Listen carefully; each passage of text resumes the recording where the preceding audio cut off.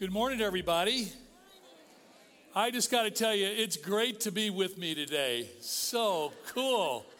I can't believe I get to be here 2 weeks in a row. I must have won the lottery because you guys, for those of you who don't know me well, the people that do know me well know that I always brag that Clinton Township is my favorite group of people on planet Earth. I absolutely love being here and love celebrating the day.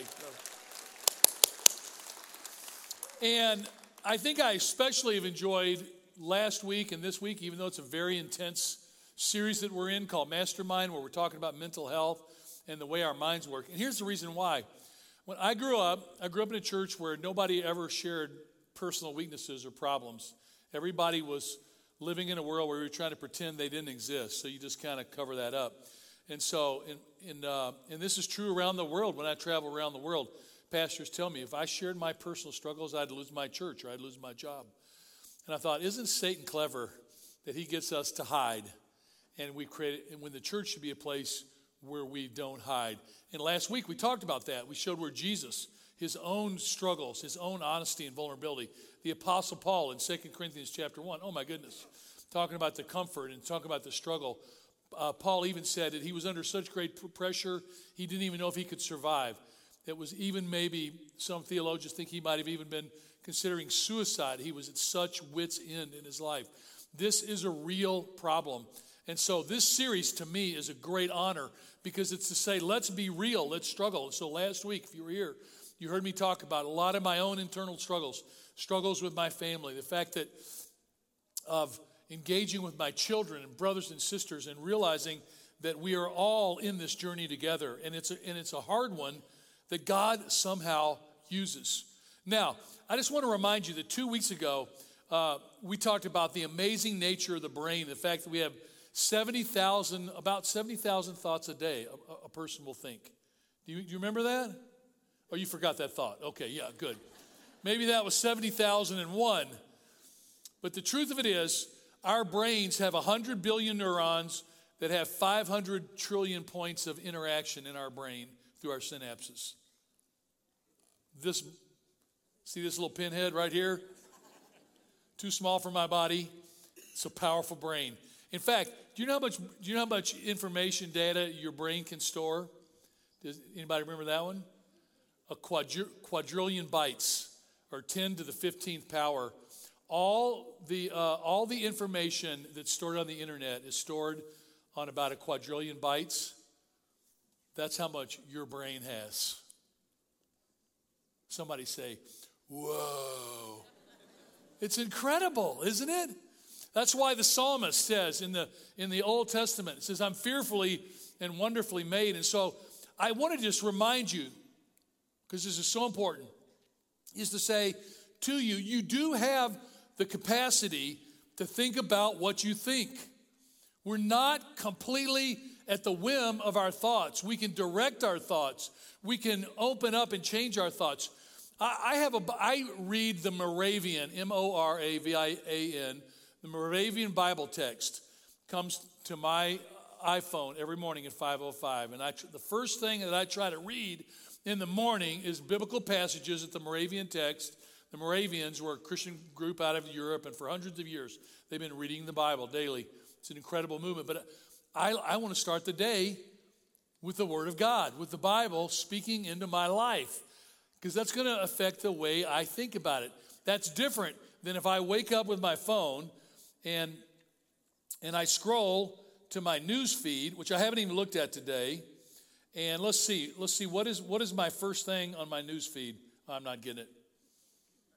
Good. The Lord didn't want me to get it today.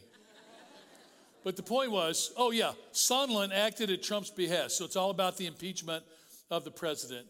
The next thing is there's some good news, but so much bad news. It just inundates me. So it affects my thoughts. How am I thinking? How am I engaging with optimism in the world?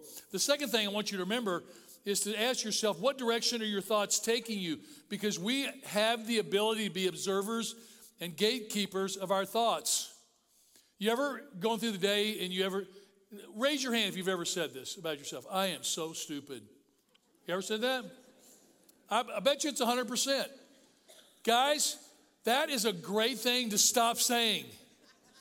Because you're not stupid. Your brain holds 10 to the 15th power of a quadrillion bytes of data can be stored in your brain. You're not stupid.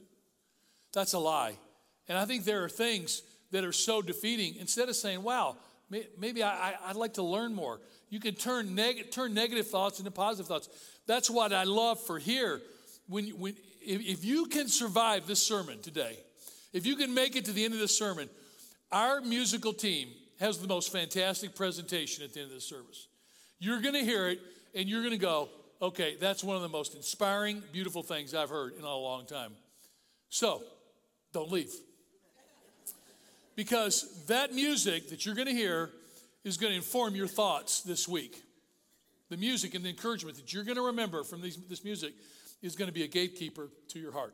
Last week, we talked about how the church has been silent on the topic of mental health, the difficulty of suicide, of people losing their lives by suicide. And this is such a big deal. And we want to be straight. We want people who are struggling with every form of mental challenge to come here and be loved and encouraged and to be able to share their fears. Because there's something about speaking something out loud that takes some of the sting away from it.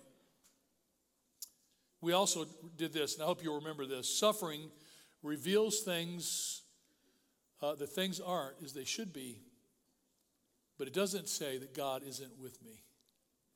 And here's what I want to say to you. Of all the things I've learned in my life, the thing that has convinced me most personally that Jesus is with me has been suffering. If I hadn't, and I've suffered very little. Most of you in this room have probably suffered way more than I have, but when I have suffered in my life, it's been the catalyst to realize his care in my heart. Something for you to think about. The last thing we talked about last week is not only that you're not alone, but God's promise is not the elimination of sin and sufferings. Like, no, there are some Christian groups out there that if you believe in God, you're going to have lots of money and everything's going to be great and every sickness is going to vanish from your life. You know what I want to say to that? That's absurd. That's absurd. Because you know what? We live in a broken world. And people are going to get sick and people are going to struggle. Limbs that get knocked off in accidents don't grow back.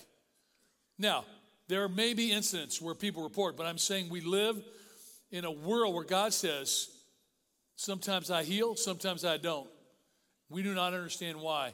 But God's promise is not perfection. You with me? His promise is his presence. That's what friendship and relationship is all about. There's an amazing times in my life when I've been with my kids or my grandkids or with my spouse or with great friends to say what it's all about is relationship. Do you know that since Kensington started and we started traveling globally and I started doing stuff, do you know that one of my commitments was that I never travel alone? I'm always traveling with people and try to be connected with people. The only exception, like I did a day trip to Columbus to work with one of the church planting movements that we're a part of, the collegiate church movement among college campuses, and I went down there for a Shark Tank, but everybody down there are the guys that I have been working with for the last 15 years. But the point is to be in life and to be in relationship. Don't be alone. And I shared last week, I said, don't be alone with your finances. Have people that help you and support you. I have people that know how many calories a day I eat. Because I don't want to be alone. I don't want to be alone in my battle to maintain my weight and to maintain health and to live as long and healthy a life as I can. I have a good friend that knows when I stop and buy a Starbucks coffee. Or if I make a tremendous tactical error and go to Tim Hortons instead. He knows. I have the elders of this church totally have my life in their hands in terms of how long I lead and what I do and how I serve here. It's not my decision. It's beautiful to be in relationship with people. And so today, I want to just move us one last step. And Patrick Holt has done a great job in this series, and I've loved the interviews. What I want us to do today is I want us to see Dr. Carter, because Dr. Carter is going to just take a few minutes to talk about how do we step in helping other people when we are concerned about the people that we love? Like, what are the things that we should do and shouldn't do? Because all of us have insecurities in engaging in helpful and meaningful ways. Is that not true? How many of us, besides me, feel insecure when you're trying to wonder if you're going to help another person with things they're struggling with? Does anybody feel insecure? Okay, some of you aren't raising your hands. You should be insecure. I thought that was going to be funnier, but it wasn't. I mean, because it's complex. When I realized that my son was having suicidal thoughts with his life, I was completely surprised by that.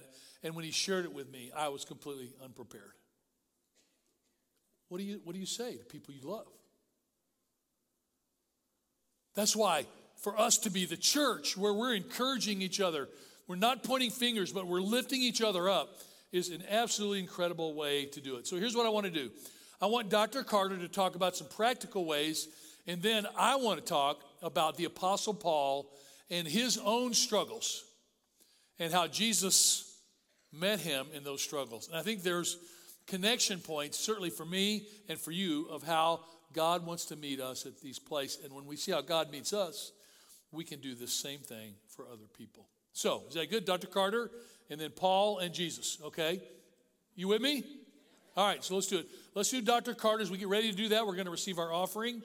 And I want to say, man, thank you so much for those of you that are giving faithfully. I think of being in this room and the faithful partnership with so many people. I also want to say the job is far from done.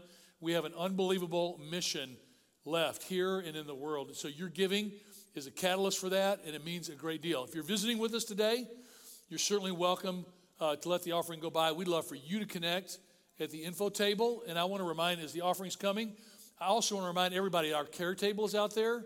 We have all kinds of ways to give care to people. A lot of you went there last week, but they're out there. And if you have questions about someone that you want to help or something you're struggling with, the care table's out there. Please take advantage of it. So let's see Dr. Carter.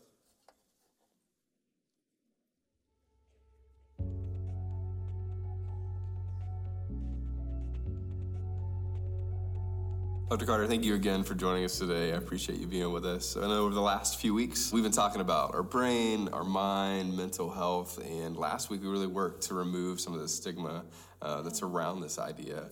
But today we want to talk a little bit about, personally, how do we navigate this with people that we love? So I know for me, when it comes to people that I love and people that I know that are in my life that might be struggling when it comes to mental health, I don't always know what to say, but I know that I want to say the right things, and I know that I want to be helpful. And so just to kick things off, what would you say to that, and how can we come alongside of our family and friends who are walking that journey? The first thing I would say is thank you. As a mental health professional, I know that social support plays a huge role in the healing process for my clients. And so anytime they have good support, it just facilitates how well they do in therapy. I'm only with these people an hour a week, right? So I only get to see my client for an hour, and then the rest of the time they're off in the world. And so knowing that they have loved ones, they have a supportive community behind them, I think is really refreshing to know and encouraging to know. So thank you for that. And I would also say, make sure you're taking care of yourself. Caregiver burnout is real, and it does no good to yourself or the person that you're trying to care for if you never take time to replenish yourself. So get into a good self-care routine. Again, taking care of your mind, your body, your spirit, and if necessary, go to therapy yourself if you need some additional support. There's also support groups out there for family members, for people who have mental health problems, so you can get together and share ideas, share resources. If you can't find one, maybe you can create one, even in your own church. Realistically, what does it actually look like to provide support and care when oftentimes we may not understand the fullness of what somebody is working through? There's a lot of listening. I think listening, asking questions, trying not to make assumptions. Really, ultimately, you're building relationship. Even though the person you're caring for may be your own child, maybe your spouse, it's a different type of relationship when you're talking about mental health, because that's something so personal and so sensitive for some people. And so you're really trying to meet them where they are and move from there. So, for example, people who have depression, for some of them, it's really hard to leave the house. And so coming out to, have coffee or go to the movies is not something that they're necessarily going to do. But if you offer to come over there, bring dinner, have a movie, just relax with them, they may be more willing to do something like that. Teenagers spend a lot of time in their rooms, particularly if they're depressed or anxious. Parents have the tendency to want to, hey, come on down, let's have dinner, or let's watch this show. Meaning very well, good intentions. But for the teenager, that's just their room is their comfort place. And so maybe the solution is for you to go to them, hey, can I sit and watch, Netflix with you in your room, or can I listen to music? And you don't have to say much. You don't have to say anything, really. Again, just being present with them makes a big difference. Also, sometimes caring for people is doing the hard things. And so if you have a child, for example, who is having some suicidal thoughts, you have to get that child to the hospital. A lot of parents sometimes will just say, well, I can watch them, I'll put all the pills away and the knives away and it'll be okay. But if your child really wants to hurt themselves, they need to be in the care of mental health professionals who can tend to them and get them stable emotionally. Same thing with addictions. Taking a person to the rehab facility is a difficult thing to do, but it's a necessary step for their healing.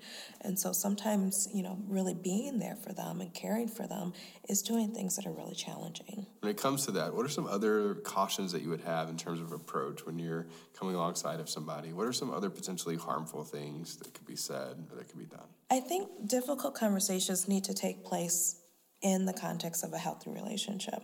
So the first thing I would ask is, are you the right person to have that conversation? If you're typically someone who, maybe you get into arguments a lot with this person, or there's a power struggle, or, this person just typically doesn't take your advice anyway, Right. You may not be the right person to bring this up, Sure. Right. Maybe there's someone who has a more intimate relationship with that individual who would be better suited to have that conversation, or the two of you together can meet with that person to have that conversation. I also would avoid the ambush approach. Right. We don't need to have interventions. Sure. I think that can feel very alarming to an individual to walk into a room and there's like 5 or 6 people there to talk about their mental health. Sure. That's stressful. Right. And so you want to make sure that you let the person know ahead of time, hey, I'd like to talk to you about a few things. Is there a time when we can sit down and meet? And you want to make sure there's no distractions. You can talk uninterrupted. And really get across the points that you want to say. Also, you don't want to assume that you know what's happening with the person. You want to ask them what's going on. Share your observations as well. For example, you might say, I haven't noticed that you've been spending a lot of time with us. You're kind of withdrawn from us. And I'm wondering if we could talk more about why that is, what's going on. Instead of saying, you haven't been spending time with us, I think you're depressed. Sure. Right? You're making an assumption about what's going on with that individual instead of opening up a conversation to discuss what is actually happening. That's great. Dr. Carter, thank you so much for being with us. Thank you so much.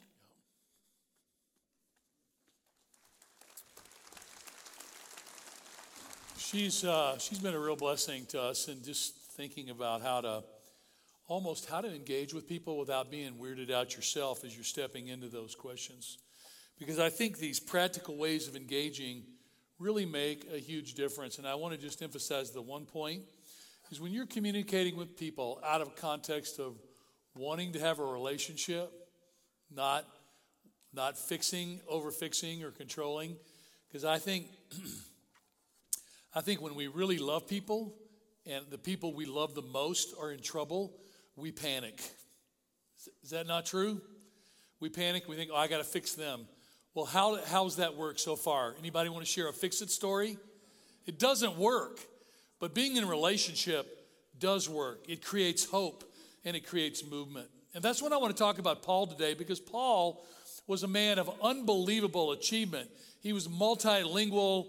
He was the guy that really moved the church into the Roman Greek world after Jesus' resurrection. He had unbelievable suffering all along the way.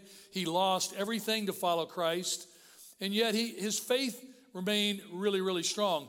But there was one big criticism of him by other Christians, and that was, Paul, we're talking about the victory that we have in Christ, but you're always talking about your weaknesses.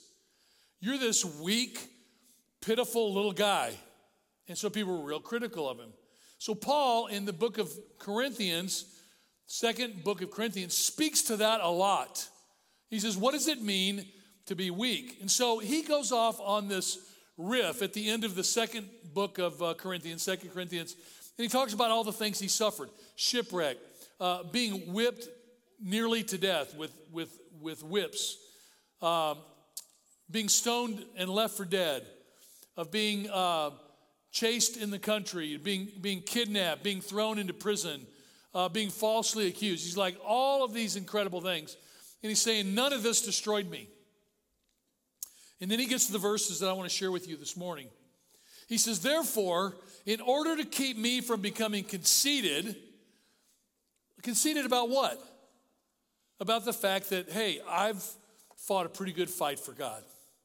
Like, I could be proud of all that I've overcome. So, but God wasn't going to let him get conceited. He said, I was given a thorn in my flesh, a messenger of Satan to torment me.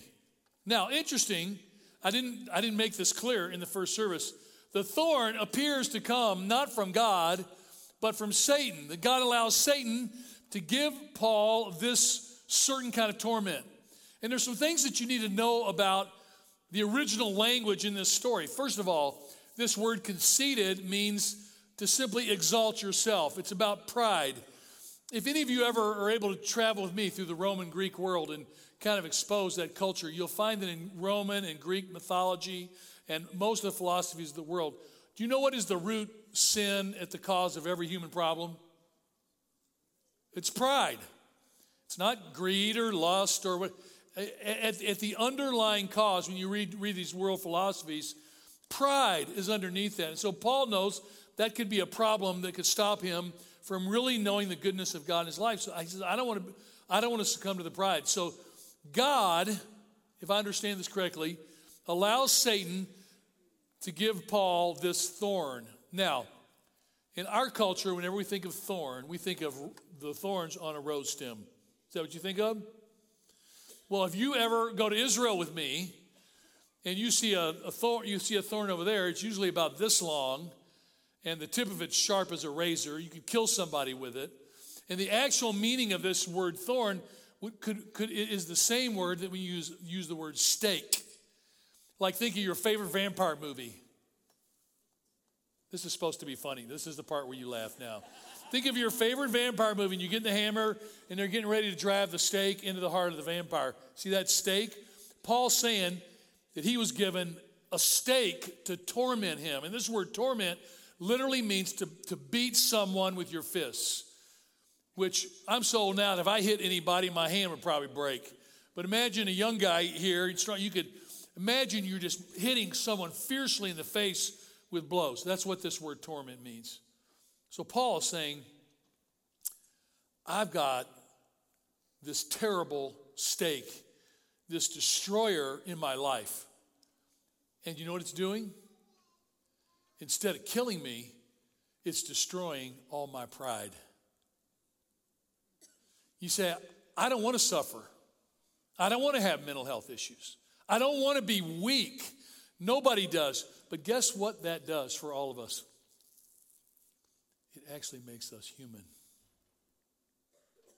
The worst people in the world are people what? That overwhelm other people with pride and self-sufficiency. But people that have been broken know how to love. We learn how to love. We learn how to care. We learn how to listen to each other in this journey. And Paul's saying, I am a church planner. I believe in the risen Jesus. Jesus has changed my life. My sins are forgiven. But I want to tell you, I'm hurting like everybody else. And it's what I love about this. So what was the thorn? What was Paul's thorn? What do you think? Nobody knows. And that's why I love it. Because everybody in this room's got a different thorn. Some of you have addictions that have controlled your life, that have been a thorn in your flesh. Some of you, you've been battling alcoholism and all the influences on his life. Others of you have found yourself medicating with drugs that have controlled your life. Others of you have let lust run wild in your life and have destroyed, and you've used it to destroy yourself, destroy other people. For some of you, it's greed. For some of you, it's dark depression. For some of you, it's a bipolar problem or a manic depression that hits you. It could be a million things, and Paul is not saying what his is because he wants you to know that he identifies with you. He knows your struggles. Just like Jesus, Paul writes in Corinthians, was tested and tempted in every way we were. There's no temptation you'll ever face. Jesus has not already felt it. You ever thought about taking your life? Jesus thought that too. Paul certainly thought it in 2 Corinthians chapter 1. There is no temptation you that other people are not going to feel and struggle with at some point in their lives. And so guess what Paul does? Verse 8, he says, 3 times I pleaded with the Lord to take it away from me. Take it away. Make it easier. I can remember in the years where my kids were rebelling, I'm like, Lord, I'd do whatever it takes if you just take care of my kids. Anybody ever prayed that prayer? Okay, you're lying. You guys, it's a sin to lie in church. You can lie as soon as you leave. No, it's terrible. It's ridiculous. What I'm saying is we all make deals with God because we ache for the people that we love. And this is incredible. Hold my call, as president. The word pleading, this was a shock to me this week as I was studying in the Greek New Testament. The word plead is the same word that we used last week where the word parakaleo, it means to come alongside. It's literally Paul is saying, Jesus, would you come alongside me in this problem and take it and take the burden of it? Like in Matthew writes, Jesus says, take my yoke upon you and learn from me. It's like be yoked in a yoke with Jesus and you pulling the yoke together. That's what he's saying. He's saying like, come alongside of me. But Paul's saying, come alongside and take the pressure off me. That's the same word, root word for the word of the Holy Spirit is the paraklesis. He's the one who comes alongside. Paul is pleading for God to come alongside him. It is fascinating to me. And I thought, I've prayed that prayer so many times. I've been in this posture where when there were times with my kids and times in my marriage and times with Kensington and times when I had chronic back pain where I'd be flat on my face on the ground. I'm like, Jesus, you got to show up because I'm weak. And I hate being weak and I'm angry at you because I'm weak. And I'm weak because I can't fix it. But guess what happens? That's the point where we're ready to learn of what God brings to the table. Verse 9. So he's saying with the Lord, said, Jesus, take this from me. And Jesus says to him, Paul, my grace is sufficient for you, for my power is made perfect in weakness. Okay. Now you can read all the language of the world, all the written materials and religious materials of the world. This is one of those things you're never going to read anything like this. You're just not. It's not out there. Jesus is saying, in your weakness is my opportunity to be strong in you. Because if you are strong without Jesus, what would you be? Good, you can answer out loud. What do you think you'd be? You wouldn't need him. You'd be self-sufficient. You'd be proud. But when you're weak and Jesus uses you, you just kind of go like, somebody asked me about all these 29 plus years at Kensington.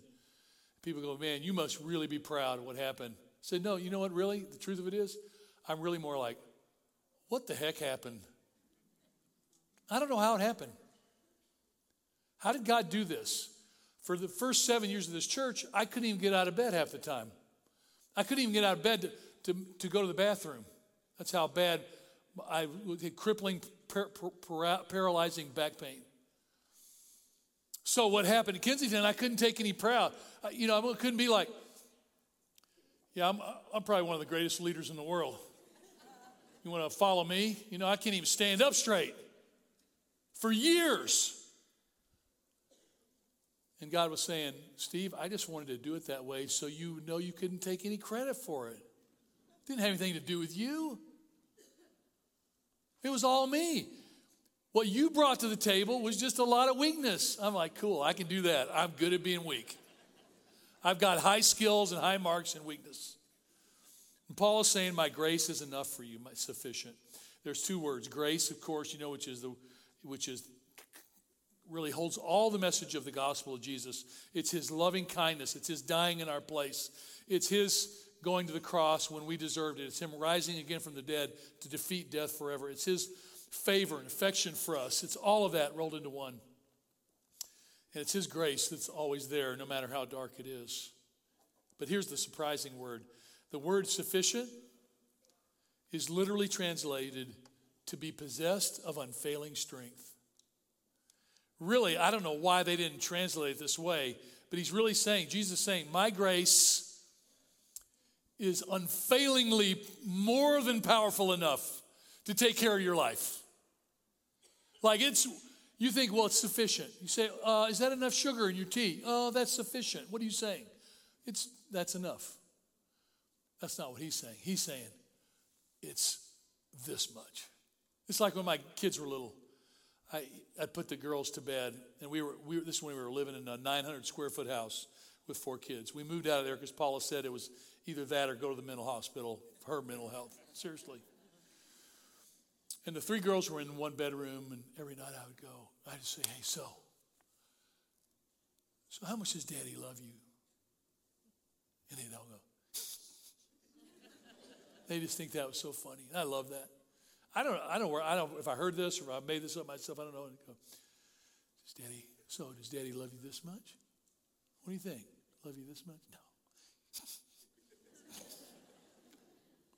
Does he love you this much? No. Is my love this sufficient? No. And then finally we'd always end the night with, Daddy loves you this much. You reach as far as you can. And Jesus is saying, in your weakness, my grace is this much. You're hurting and you're struggling and you're at wit's end. And Jesus is saying, I am more than powerful enough to love you. And even in the worst times when you can't see the next step ahead in the dark, I'm with you and I'm enough. I'm more than enough. I just love that. So lean into him. Lean into his weakness. And then Paul this really gets wild. Sometimes Paul just goes on a riff and he's like, whoa. So he's talking and writing, whoa, come back. Yeah, whatever. That's weird.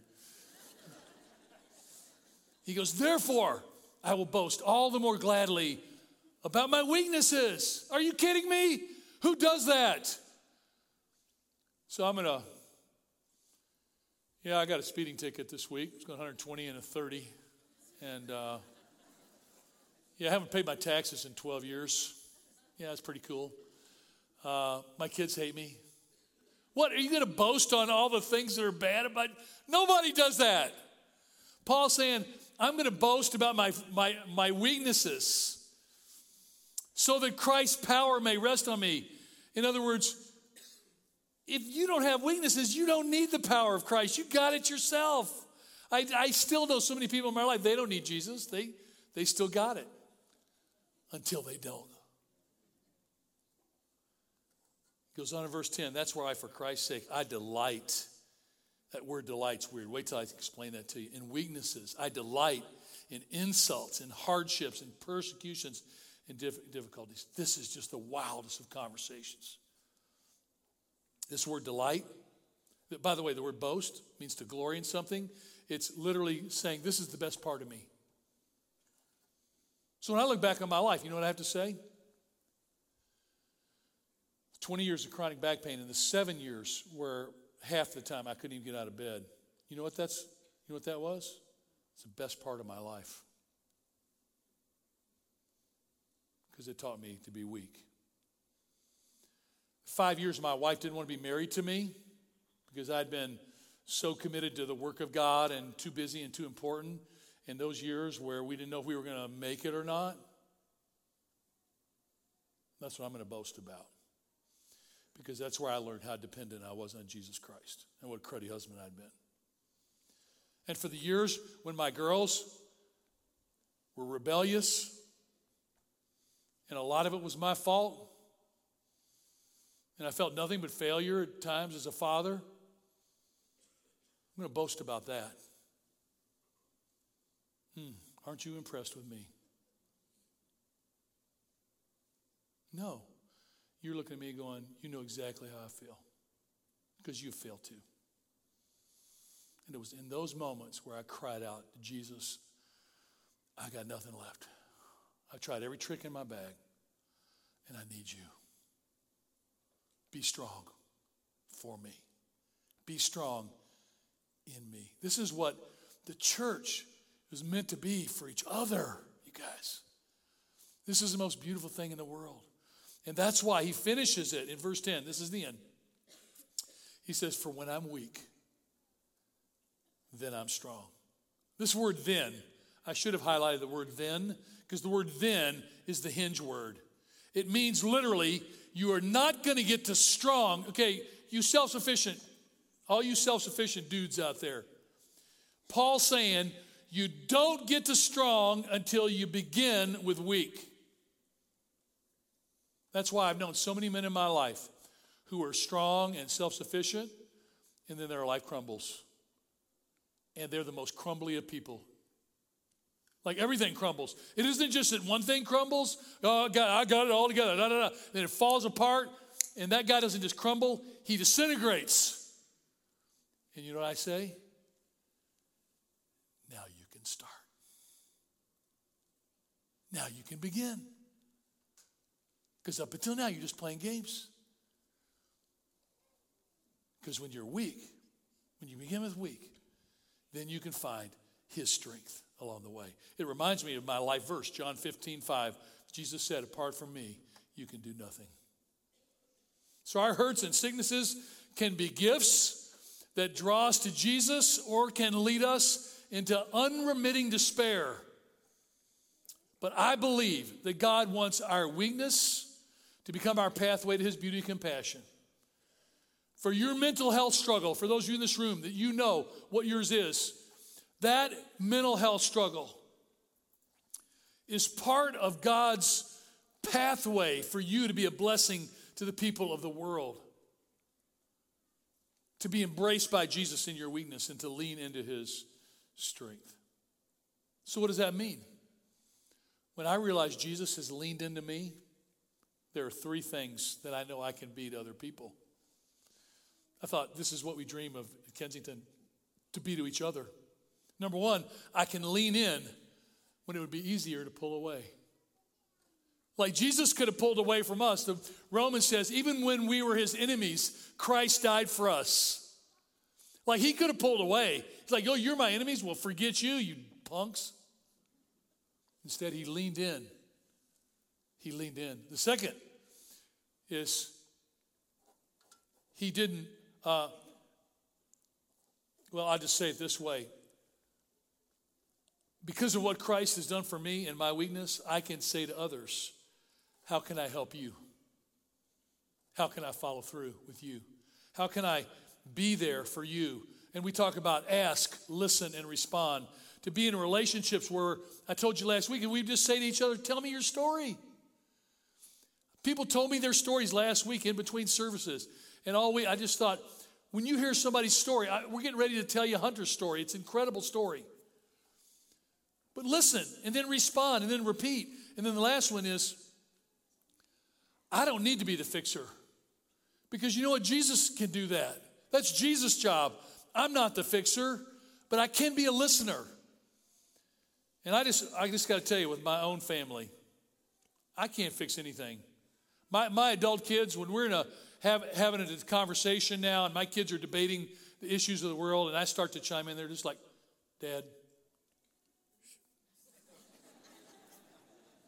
shh.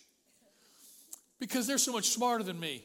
And so I love it, the fact that I'm not in a place anymore with my kids to fix them, but man, I'm in a place to love them and encourage them. And I'll be there for them. It's a beautiful thing. And man, have they responded to that so much more than fix it. That's incredible. When I stopped trying to fix it and be the know-it-all, and all of a sudden I just started loving them, oh my gosh, they're like, Dad, you're the greatest. I didn't hear that for a lot of years. So it's amazing the power of just doing what Jesus does with us. So let's finish this way. Hunter is our year in giving story this year. Remember, we do one of these for about 6 weeks in a row. We invite people to give towards Kensington. We've already done the offering, so we're not going to do that today. But I just want to hear of how we're investing in people's lives. And when you invest with us, it's worth your life. And I want you to seriously think about partnering with us into this next year. This is a big deal. How we finish the year is how we go. And so you're going to hear an amazing story. It's pretty intense. It's pretty hard to listen to, but it's very encouraging. And then get ready for maybe the best song encouragement of the year, okay? One of the great honors and privileges of my life here at Kensington is to have a front row seat to watch Jesus transform lives. Someone's going down one particular path and they meet Jesus, and all of a sudden they start heading down another plan for their life. Or they're in darkness and they experience the light of Jesus, and there's hope that's restored to their hearts and their minds and their souls. That's really why we exist here at Kensington, to be a community rooted in Jesus, watching Jesus work and transform lives. And so this year I invite you to make a year-end Christmas gift to Kensington. And as you do that, you know that you're investing and supporting a community that Jesus is changing lives. We're going to watch a story right now, a new friend of mine, Hunter. And as you look at this story and listen to it, you will see the transformative power of Christ in a life. When you give, that's what we're giving to.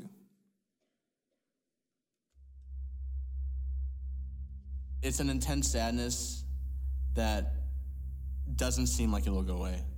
It comes in waves. At its worst, I say it's like a tsunami.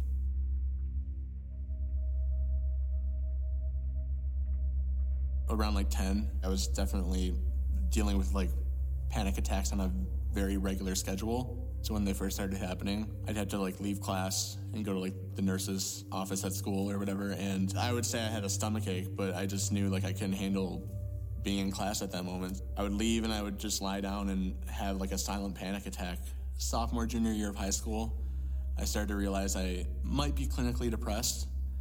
Then I started having suicidal thoughts, and that's when it was concrete to me that this is an issue.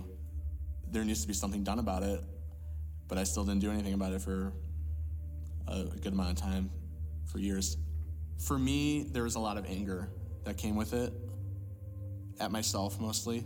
Like, why am I like this? Why? And then it's just kind of like a cycle after that. Like, why am I like this?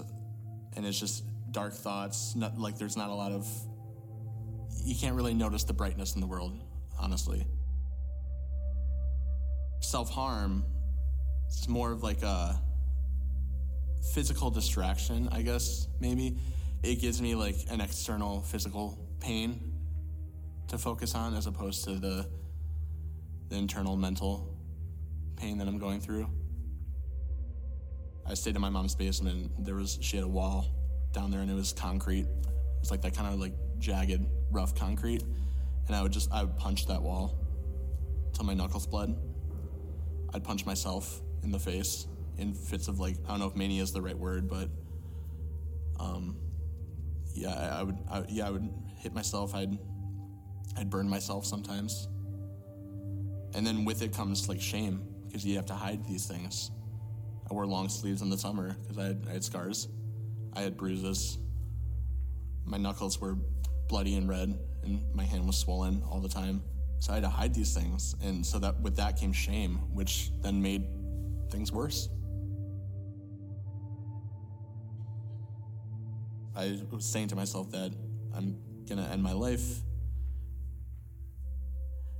Yeah, and like I said, that really scared me. I didn't want to worry anyone, honestly. I never want to be a burden, so I think that's a part of it as well. I eventually started going to therapy. I got put on medication, and both of them really helped me a lot. I'm not currently in therapy. I got discharged recently, earlier this year. I'm not on medication either. While I was going through this, I was an atheist. I didn't believe in God at all. It wasn't that I didn't want to believe in God. I just really couldn't at the time. I met the love of my life, Tori. Her family was very involved in their church, and they all sang there. They're all very musically talented. So I started going to her church just to see her sing. I was really adamant that that was all it was, though. Like I said, I was very stubborn with this. I would always feel this, like, kind of this pull when they were doing their worship at their church, and I fought it every time. I held back. I didn't give in. Like I said, stubborn. Very proud. But there was a worship night there, and I don't know why, but that night I just decided give into it, and I did, and it just washed all over me. I surrendered myself, and I knew immediately what it was, and I knew it was Christ working in me, and I realized that I needed Him in my life. So I started going to church for church. We were like window shopping, different churches, bouncing around, and we landed on Kensington. Tori's sister came here, so we've just followed her. And we immediately kind of felt really connected to this place, and I felt very accepted and welcomed. I was given my first Bible by Tori's sister, Colleen, and it took me a while to pick it up, honestly, because it's daunting. It's a big book. But eventually I did, and it made me feel closer to Christ. Worship, it's when I feel most connected. The emotions I feel, honestly, it's overwhelming. Nothing really else matters when I'm worshiping. I don't really pay attention to those around me. I'm just paying attention to Him. I was ready to make that declaration, make it known that this is who I am now. I'm a follower of Christ. It felt incredible. People had always told me when I was leading up to this, they told me, you come out of the water and you feel like a different person. I was like, okay, But it's so completely true. Honestly, I came out of the water and I had the biggest smile on my face. I cried for like 15 minutes after that because I was just overwhelmed with emotion. It was a very emotional day in the best way. It feels like home. People here, they care. Everyone was so excited to have me. I felt special here. It was right at the perfect moment. I saw that as further proof of God, honestly. When it comes to depression and anxiety now, I'm definitely doing a lot better. Not that I don't struggle with it still. I mean, I was in therapy earlier this year, but I've been discharged. I'm not in therapy at the moment. I still struggle with it occasionally, but it's a lot easier now. It's a lot easier to deal with now that I have a good support system. I have healthy coping mechanisms. And I know that I have God on my side, honestly, and it just makes it a whole lot easier to deal with. I would tell anyone who's also struggling with mental illness that they're not alone. To talk to someone, because that's the best thing I ever did for myself. I would tell them that it gets better. And I would tell those who aren't struggling with it that if they think someone they know is, to assume that they're the only ones that will help them and to step up and say something to them. Because sometimes, like myself, they won't. And so I think that would go a long way.